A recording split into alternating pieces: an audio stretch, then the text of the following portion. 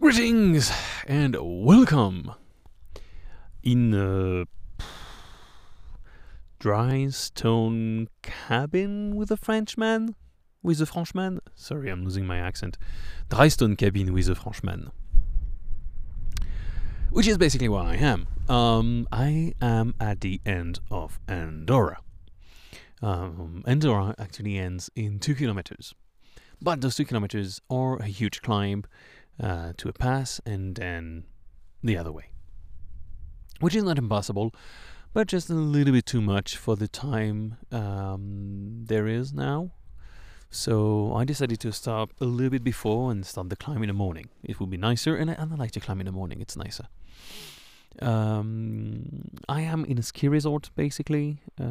So there was a restaurant open. I could eat some fries and have a beer before going to bed. And there is this little dry stone cabin that is here to actually. Oh my god! This will be the first podcast when I'm actually moving while I'm recording, almost. It's called an oris, and an oris is some kind of livestock architecture. So you have to imagine that around me, everything has been dedicated to ski. So everything is clean. You have this tarmac road that goes almost all the way to the top. We are at 2,000 something meters, 2,500, something like that. So pretty high. And there is this little piece of architecture, dry stone walls, that are knee high, or a little bit more like hip high. And they are doing some kind of labyrinth, some kind of maze that goes into a very, very, very, very small cabin in the middle. And this very small cabin is made to demonstrate how people used to treat the livestock. They were bringing the livestock in and using it for, I don't know, like milk, the livestock and stuff like that. So the point of this cabin is not really to sleep in it, but just to show how it was. But it appears that there is a spot where you can put a mattress, and there are 4 walls. Sure, there is no door. Well, there is a grill door, so it doesn't block the wind. But it is very windy, quite cold in here. And this cabin looks legit. It's doable. There is something to do. So I decided to take it for the night. It should be fine. It should be really fine. And if I'm cold, I will put more layers. So here I am after a day of walking and a little bit of hitchhiking up a road. There was like 5 kilometers up a road that were a little bit annoying. And luckily somebody wanted to stop and and drive me there. The climb today was really nice. It was one of those early climb and early descent all the way to a very nice cabin where people who knew me passed before and paid me a coffee in advance, and that's the loveliest gesture ever. I entered and the refuge keeper said, "Oh, you're Thomas, right? There is a coffee paid for you." That was so nice. I was like, "Oh, that's so sweet. I love it." It was again beautiful mountain views, very windy, very cold today all the way, but when it's cold you go faster because there is no reason to stop.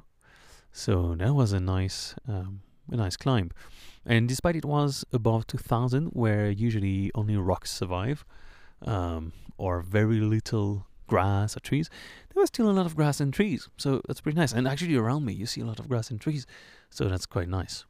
But also you see a storm that is brewing and might mean some rainstorms. Also, I haven't had internet for 3 days now because I was in Andorra and I could connect myself to the Wi-Fi. It's not great. Actually, it was quite nice to not have the option to go on the internet because it calmed me. It relaxed me quite a lot. And now I had a ton of messages because of the exit track and a ton of messages of my friends being worried. And it was like, oh my god, I have to post now, I have to do this, I have to answer this, I have to do that. It was kind of stressing to see this wall of things to do on my phone. But the Wi-Fi lasted as long as the restaurant was open, and in the middle of me making my Instagram post, they cut the Wi-Fi, so couldn't finish it, couldn't answer to anybody else. I was like, well, this is it.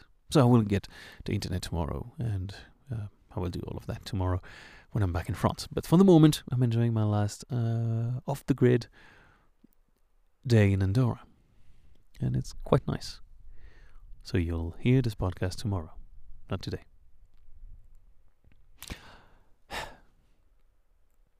Anyway, I wish you all a very happy building. Maybe you're doing a do-it-yourself project, and while you're working hard, you're listening to my podcast. So keep at it. You can do it. The hammer is made to hit the nail, or something like that. It might be something people say. Very happy climbing, building. Sorry, my God, I'm really too much in the mountains. Very happy building. Oh, and also today I knew, sorry, I have to say that Lucas, my good friend who went to see my grandmother, etc., finished the Hexatrek along with Bernard, with whom I walked a little bit. So that made me so happy.